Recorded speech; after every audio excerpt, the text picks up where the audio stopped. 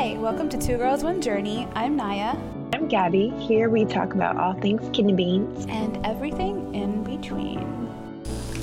Hi everybody, it's Naya, host of Two Girls, One Journey. With it being National Kidney Month, we are going to do an episode about what the kidneys are, how they function, and some of the diseases that they are susceptible to. But I want to preface, we're not doctors. We did a lot of research and we will include those links in the description. We apologize for any mispronunciations. Medical terminology is not the easiest, and we'll do our best to explain in the most simplest of ways. So let's get this started. Kidneys, right? Most people are born with two kidneys. There are times where there could be a malfunction, or perhaps one of the kidneys is not working, but you can totally live with one kidney. The things Gabby will jump into, talking about malformations and maybe like malfunctions at like birth and things like that, what can cause that, and like the names of those diseases. So let's talk about what the kidneys are. First and foremost, kidneys are super duper complicated. Obviously, we have kidney disease and we live with the disease, so we've learned some things about it, but it's pretty intense. Kidneys are actually located in the thoracic area. They lay just between the rib cage, and each kidney is about the size of a fist. That could be about 4 to 5 inches. They have lots of functions. We're always taught in biology that they help just, remove toxins through urine and such, but really there's a whole lot more to that. So here are some of the functions that we found when we did the research. They regulate electrolytes, salt concentrations, potassium, phosphorus, magnesium, all of that, which are super crucial. And if you're on dialysis, you know that you have to watch for that, especially while you're on hemo. They also help regulate the fluid within the body, and that also helps with blood pressure. It also helps with the production of hormones that affect the blood and the bones. Erythropoietin, EPO. It's a hormone that's actually produced in a particular part of the kidney. It helps stimulate red blood cells. So if you have CKD or end stage, you'll probably be on the anemic side and your hemoglobin will be low because the lack of EPO.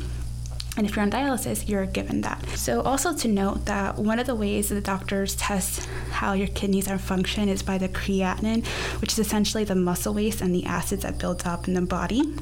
Another hormone that it actually produces is calcitriol. It's a vitamin that's vitamin D essentially, and it helps your body absorb calcium. So it makes a lot of things. And then we all know about the adrenal glands that sit on top of the kidneys. It produces a hormone called cortisol, which helps your body kind of respond to stress. And it's like that fight or flight response, I suppose. And the cortisol controls the metabolism, reducing inflammation and help regulating blood pressure. But we're actually going to jump into the process of how the kidneys actually do all of this. We're going to do it to the best of our capabilities. So just so you guys know, it's a lot easier to see it than to explain it, especially when you're not a doctor. Complete layman's terms, but essentially your blood flows into your kidneys through one of the largest blood vessels called the renal artery. It gets filtered within, I believe, the cortex of the kidney, and those cortex have tiny blood vessels, and then there's one in particular called glomeruli, and that's where a lot of the filtration happens. And then what happens is the clean blood goes back through your body through a blood vessel called the renal vein, and then what happens is the waste, the urine waste, that goes ahead and goes into your bladder, and when you're ready to go pee-pee, you go pee-pee. So that's kind of basically how I'm going to describe how the filtration process works. Obviously, we'll go ahead and once again, we'll leave some better detailed videos and descriptions. There's plenty of things that can cause chronic kidney disease or even kidney injury that could maybe lead up to kidney disease or kidney failure. There's acute, there's chronic. Acute obviously means sudden, chronic means over long term, hopefully gradually. But two of the leading causes of chronic kidney disease are hypertension and diabetes. So high blood pressure is one. The force of blood, how hard the force hits against your arteries and the veins. What happens is your systolic is a top number, and that's when your heart is pumping outward, and then the diastolic, the number below, that is when your heart is not pumping out. So that's the diastolic and the systolic. So before I jump into what the next disease is that causes chronic kidney disease is I should mention what insulin is. So insulin is a hormone created by the pancreas that helps regulate the glucose, aka sugar, in the blood. It goes into like the cells, and that's how you get energy. Type 1 diabetes is when the pancreas does not produce any or produces very little. So the actual regulation of the blood is hard to achieve. And then type 2 is when your body can't process the insulin for 2 factors. You're possibly insulin resistant, or you're not making enough insulin. Insulin resistant is basically when your body can't recognize or it doesn't process the insulin, so the insulin actually stays in your blood and it creates an elevated blood sugar.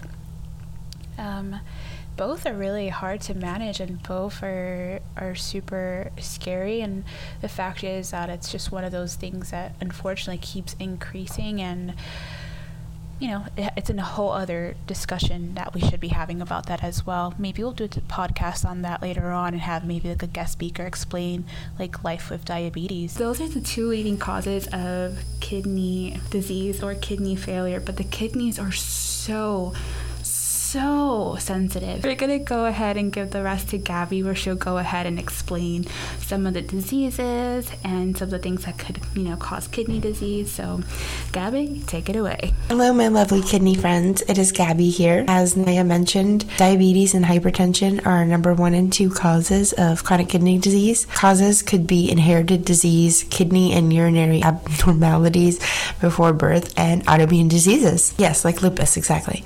The third cause of CKD is glomerulonephritis, which is a group of diseases that cause inflammation and damage in the kidney's filtering unit. Sometimes it can be inherited, other times the cause is unknown. Infectious diseases can directly or indirectly lead to glomerulonephritis. Examples include viral kidney infections like Hep B or Hep C. They can cause inflammation. HIV can lead to glomerulonephritis and progressive kidney damage even long before onset of AIDS. Autoimmune diseases such as lupus, a chronic inflammatory disease, systematic lupus, erythematosus lupus can affect many parts of your body, including your skin, joints, kidneys, blood cells, hearts, and your lungs. An inherited disease such as PKD or polycystic kidney disease is when clusters of cysts develop primarily within your kidneys, causing your kidneys to enlarge and lose function over time. Cysts are non-cancerous round sacs that contain fluid, and they vary in shapes and sizes.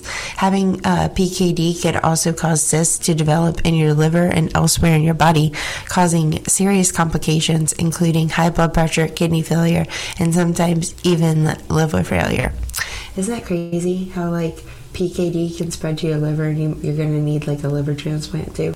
I think that's why sometimes there is that correlation between liver and kidney at the same time, and then for diabetes, pancreas and kidney. I had no idea. This is crazy to me. Crazy because the kidney is considered a smart organ, which you grow up thinking that your heart is a smart organ, and it is to a sense, but nowhere near your kidney. And so now we'll talk about kidney and urinary tract abnormalities before birth, like I had. So those are malfunctions that occur while the baby is still in the mother. In my case, I was born with a ureteral obstruction that caused my kidneys not to form properly. After having a stent placed, I had a good enough function until it wasn't. Although more common in men over 60, ureteral obstructions can affect anybody. Signs and symptoms of chronic kidney disease. Most people won't have any symptoms until their kidney function has, it says advanced, but I'm going to say progressed. It's a silent killer.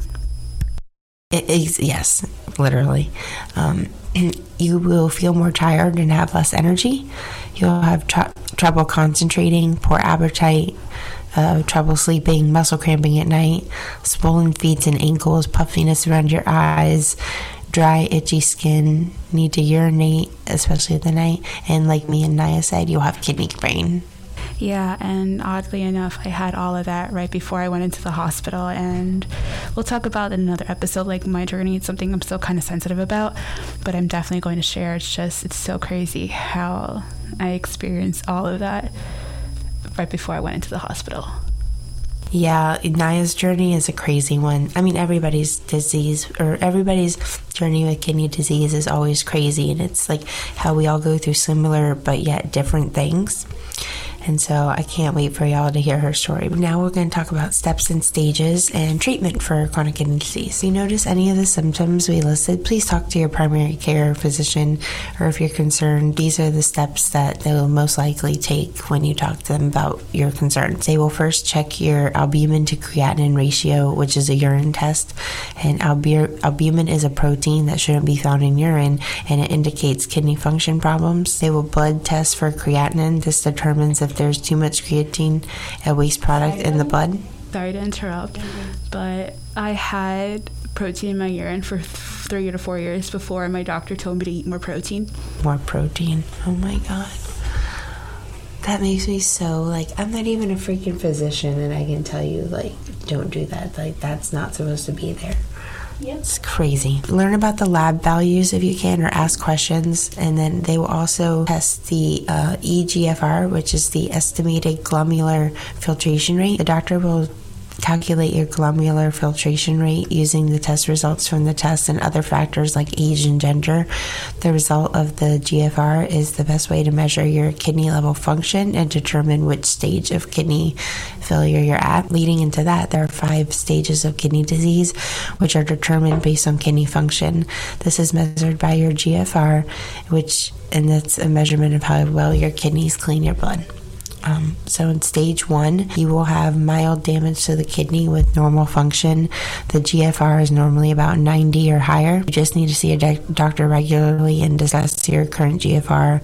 Can be managed with diet and lifestyle and medication changes. Stage 2 is mild loss of kidney function, and your GFR around here is usually between 60 to 89. And you just want to see a doctor regularly, ask them about your GFR, your function, see what you can do. Renal diet, and start, seriously looking at lifestyle changes. Stage 3A is mild to moderate loss, and your GFR around there is usually 45 to 59. You are going to want to see a doctor, try to see a nephrologist, and see a renal dietitian to discuss diet management to help slow the progression of chronic kidney disease and to preserve your function. Yes, ma'am. I can't talk today. Stage 3B is moderate to severe loss of kidney function. You might have possible changes in urination, swelling and weakness, fatigue, muscle cramping, and itchy skin. This is where you'll start seeing the signs. Unfortunately, by that time, it can be considered too late. Stage 4 is severe loss of kidney function. You may experience anemia, loss of appetite, sometimes bone disease, high phosphorus and calcium levels. You're going to want to see the doctor, nephrologist, and the renal dietitian and discuss treatment options and the best route for your blood labs, like what to do and how often to check them and whatnot. And start education on dialysis and which dialysis you want, which access you want, because there's different types to suit everybody's comfortability. The thing I want to preface is that ask your doctor or ask your dietitian, renal dietitian specifically, about getting a renal vitamin. A lot of patients actually don't know about renal vitamins, which I found very interesting.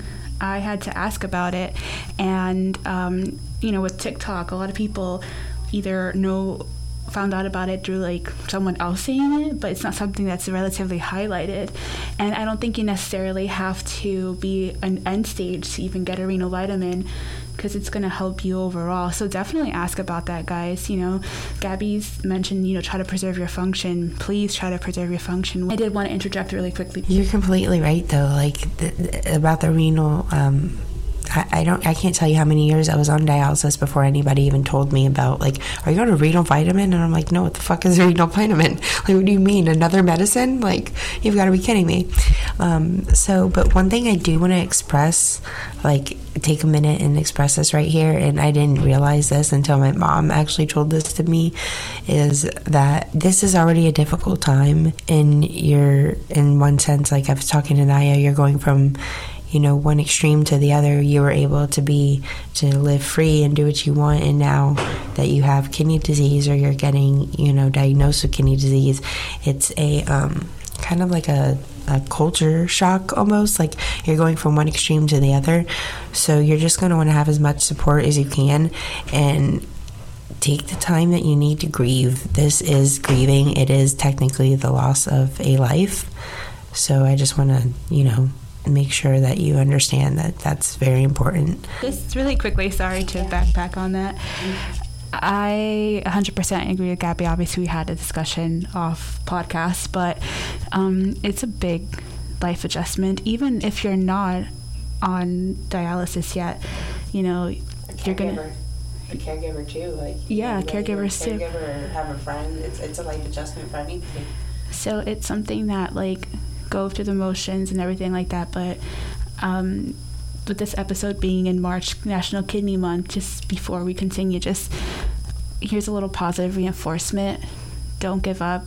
Keep going. Push forward. Life is worth it no matter what kind of life we're living. So as hard as it may be, keep pushing and be super proactive in your health as best as you can. Ask those questions.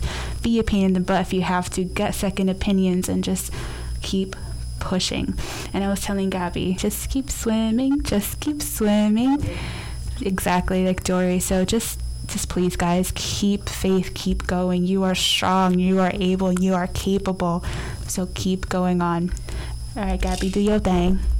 Actually, adding on back to that, I've noticed on kidney groups, a lot of people, and I felt this way at once too, so I'm not here to judge anybody, but people think their life is over, but I promise you it seems like that, but it's not in the beginning because it's all new, it's all confusing, and it's scary, and I think you're kind of frozen with fear that you don't want to do anything because you don't want to mess anything up. But once you get a routine going and you start, realizing what's going on, you're talking with your doctors, there's certain dialysis accesses that you can go out and live your normal life and come home and dialyze or, do whatever, or even, go in center and do your thing. There's ways that you can still live your life. You can still go in the ocean. You can still go swimming.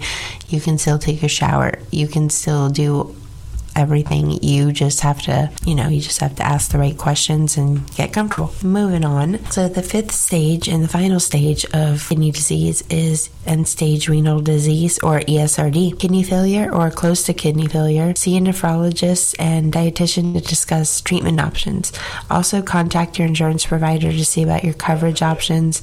And when you're ready to learn and involve yourself as much as you can about thriving on dialysis and keeping an active lifestyle. If you're working, find out about your rights and how to balance or work or a treatment. If you don't feel like you can work on dialysis, you do immediately qualify for, disability. So I didn't know, you'd be surprised, a lot of people don't know that, because I guess normally the process with disability to go and apply, you have to get lawyers, you have to see doctors, but with end-stage renal, you just show your dialysis hospital documents and oh, you're good. Obviously, dialysis and end stage, it is what it is. So it's it's still time consuming regardless. That's for sure. Yeah, that's true. My Dr. Jarmy used to tell me we are high risk patients, so I guess that's why. But yeah, if you're working, find out about your rights and how to balance, life and work and treatment, and because it does get to be a little messy and hard sometimes, and that's for anybody and everybody. But the different treatments for chronic kidney disease is depending on the severity of the patient's chronic kidney disease and the stage that they're at. There are a few different options for treatment. For those in the beginning with enough function, it can be maintained and slow the progression with maintained with lifestyle and diet and some medications. Other forms of treatment involve medical procedures for dialysis access sites, such as a CVG chest catheter, a graft, or a fistula for hemodialysis in center or home hemodialysis as well, whatever your preference is. So hemodialysis in the center is where you go depending on your weight and all that, I guess 3 to 5 times a week. Hemodialysis is where you either do it yourself in your home from 5 3 to 5 times a week. Okay, there we go. That's what I was trying to say. Or you can go in center for hemo, and that's generally 3 times a week. Clean your blood of toxins and take off any retained fluid. There's also a catheter that can be placed in your peritoneum for PD dialysis, which is peritoneal dialysis. That tends to be a little less invasive, meaning not using your blood, and it's slower and tends to be going while the patient is sleeping. So one thing I want to note to add on how sensitive the kidneys are, dude, even like a simple infection like strep can cause kidney issues. So if you let it go too long. Yeah, or probably if you're like resistant to the antibodies and not know it, you might have like it looks cured, but it's probably not. So I bring this up because when I was doing my research as to like what caused my kidneys to go crazy, like there were certain points where I noticed, oh, I had strep. Here's my numbers fluctuating, or specific to like the kidneys that I knew to look for. But I'm not saying that happened to me, but I'm just saying. So here's something I found on CDC. It says post-streptococcal glomerulonephritis. Obviously, that means the infection has then gone to the kidneys, and specifically the glomeruli, causing the inflammation. So I'm going to read it really quickly. It's also called PSGN. It's a rare kidney disease that can develop after group A strep infections. Damn. It's obviously it says it's here an inflammatory disease that is thought to be an immune response to an earlier infection. That's super intense. And it says here it's basically like as a body's defense system, the immune system is fighting it off. So it's going to mistakenly attack healthy body parts that can cause damage. That's insane. But how you can get PSGN, it's like there's strep throat, scarlet fever, and impetigo, which I want to Google what that is because that's interesting. Oh, it starts with a red itchy sore. The symptoms of this specifically are dark reddish urine, edema, swelling, decreased urine, fatigue. Wow, that's insane. And then there's also protein in the urine, hypertension. But yeah, it seems to be more common in children than adults, but it just goes to show how crazy like the kidneys are in terms of the sensitivity. It's National Kidney Month, and we want to help spread awareness. We do hope that eventually we'll be able to have people on here who can better explain the kidneys and how they work, maybe like a doctor, like a nurse. I think we did a pretty good job explaining it. So we're going to go ahead and list all of these links that we did our research from. You guys can go ahead on there. I personally wanted to include like videos on like dissections and things like that, but obviously not everyone's like me and loves that stuff, so you guys can go ahead and Google it yourself. But I want to like go ahead and say like, guys, this month is about awareness and education, and not that the kidneys are forgotten, but with all our research and having lived it, this is becoming like a silent killer for people. And it's affecting the young as much as it's affecting the older. So be proactive. And a little snippet, like I'm so focused on trying to bring awareness to this and educating people, even if you don't have any inclination about what the kidneys do and you just feel kind of weird. You're told to look for hypertension, you're told to look for stroke symptoms, that kind of thing. So not necessarily your kidneys. So just like for me, I was living with kidney failure for years before like anything happened, and I said I went to the doctor, and as I told Gabby earlier in the episode, like I started showing protein in my urine around 2016 or 17, around there, and my doctor said to eat more egg whites. Like, really, dude? Knowing now you're not supposed to have protein. And I had the swelling, I had the edema, I gained 30 pounds in 1 year due to fluid overload. And my doctor was like, oh, you don't look like 300 pounds. What's your parents' build? And I'm like, I don't know. But the thing, too, I was telling my husband the other day, I was like, my weight fluctuated so much. I think that's why I also didn't tell. Because I would feel light in the morning, at the end of the day, I'd feel so bloated. I'd feel like a little Michelin person. Like, just roly-poly-oly, like, roll me around, basically. I just picture the Big Hero 6 guy. Exactly, that's how I felt. So, I don't want what happened to me to happen to others, because had I known, I would have obviously done the lifestyle. People could say, oh, you should have changed your lifestyle beforehand. But my lifestyle wasn't a crazy one in that sense. Like, I wasn't like doing things necessarily to like not be healthy. So And that's the crazy thing is that I had access to healthcare. I had access, and I was failed. Yeah, I was freaking failed. But enough about me, guys. My whole point is that for me personally, this whole podcast is to bring awareness and to show that, to bring that education and go ahead and keep on fighting, keep on going. And just anyone dealing with some sort of illness, just keep at it, keep going, keep pushing forward. So that's my 2 cents on everything. It's true what you said, though.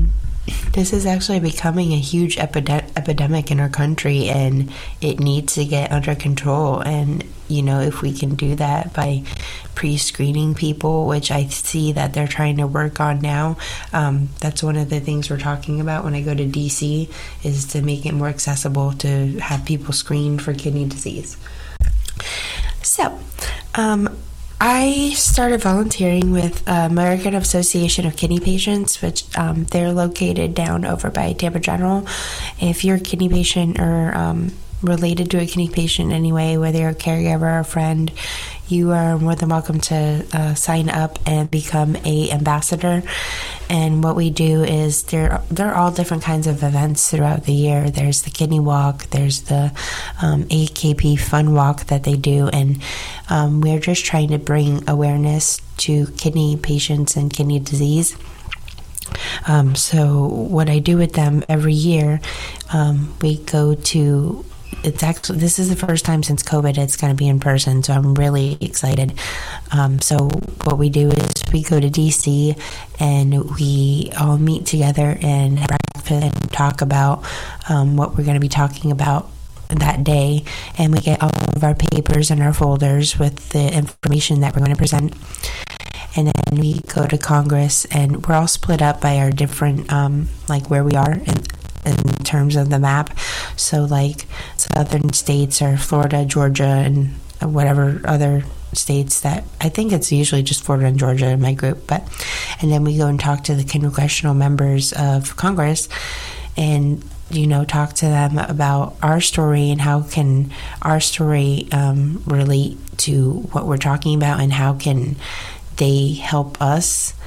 I don't know if that's a good way of wording it, but basically we have a topic that we go and we're planning on discussing, and we have the paperwork and the facts to back that up to show them, and we just try to relate our personal story to it and share them so that they can get a visual.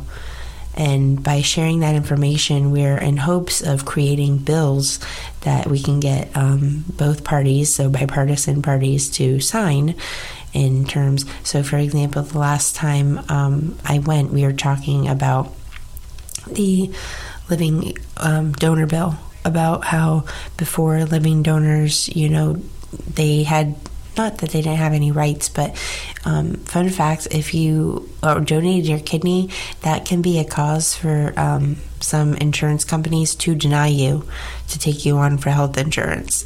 So it would just prevent things like that, and actually protect your job, because when you donate a kidney, you have to be out of work for 4 weeks. So it protects your job. We also advocated on the bill for the medications, because Medicare only covers the transplant patient's meds up to 3 years. So I actually went to DC and advocated that Medicare covers that for the life of the transplant, because the people's stories that I heard that they got their transplants and it only lasted them 2 to 3 years, because that's how long their medicines were covered for, and then they had to start rationing out their medicines. It shouldn't be like that. If you're going to get a kidney, and that's the thing to me, is it's so crazy that they're willing to pay, hundreds of thousands of dollars for surgery for you to lose it years later because you can't afford the medicines. Mm-hmm. So, but yeah, that's just a little insight on what I do. It's like you're setting someone up to just go through all of that, get the kidney, and then not be able to get medicines. And speaking of medicines, I've been recently transplanted, and I'm going through all these medicine dosage changes. Therefore, I have tons of extra medicine that I don't need, and I'm like, what do I do with this? Because knowing for what Gabby just said and mentioned, people can use this. they could use like the Prograf, the CellCept. Doesn't mean necessarily, like, I know doctors use that if like you have autoimmune issues too, but that's something that like I am baffled by. And one thing I wanted to mention, and I'm doing a little bit more research on, is like pharmacies like GoodRx, the one from Mark Cuban. I always forget it. I think the marketing sucks for that name, because like I would just call it the Cuban pharmacy or something like that to remember it. But looking for these ways to get your medicine at a better rate, and that's that I have multiple insurances as of now, and and thank God I don't have to pay an enormous copay, but there's so many people who don't have that, and the fact is that like it's insane. So one thing that's really important, a lot of people don't know that either, about the medicine too. Like, you're not told like that your Medicare is going to run out in 3 years. You're not told like because the hospitals are concerned about money. Not all hospitals, but a majority of them. But there's a lot that goes unsaid between the patients and transplant and all that. Yeah, and it's a given. Medicine is a business like everything else. Pharmacology is, and pharmacies, like it's a business as well. But we'll have those discussions at a later date. But I want to go ahead and leave with my final thoughts, guys. Just happy National Kidney Month. Be aware, be proactive. Whether it's kidney disease or not, whether you feel something going on in your body that's not necessarily normal, go get it checked out. And if you don't have health insurance, a volunteer medical center, you can go and get discounted health care. Be proactive in yourself in all ways, physically, mentally, health-wise. Just keep at it and take care of yourself, guys. Happy National Kidney Month once again.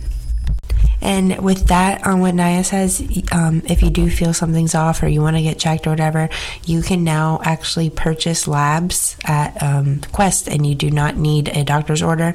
So as long as you know what tests you need, you can go purchase that, get it done, and it's literally the results are idiot proof. They like color code and everything, so you can tell, and you can even bring that into your doctor. Happy National Kidney Month, and I hope you guys enjoy your day. Thank you for listening.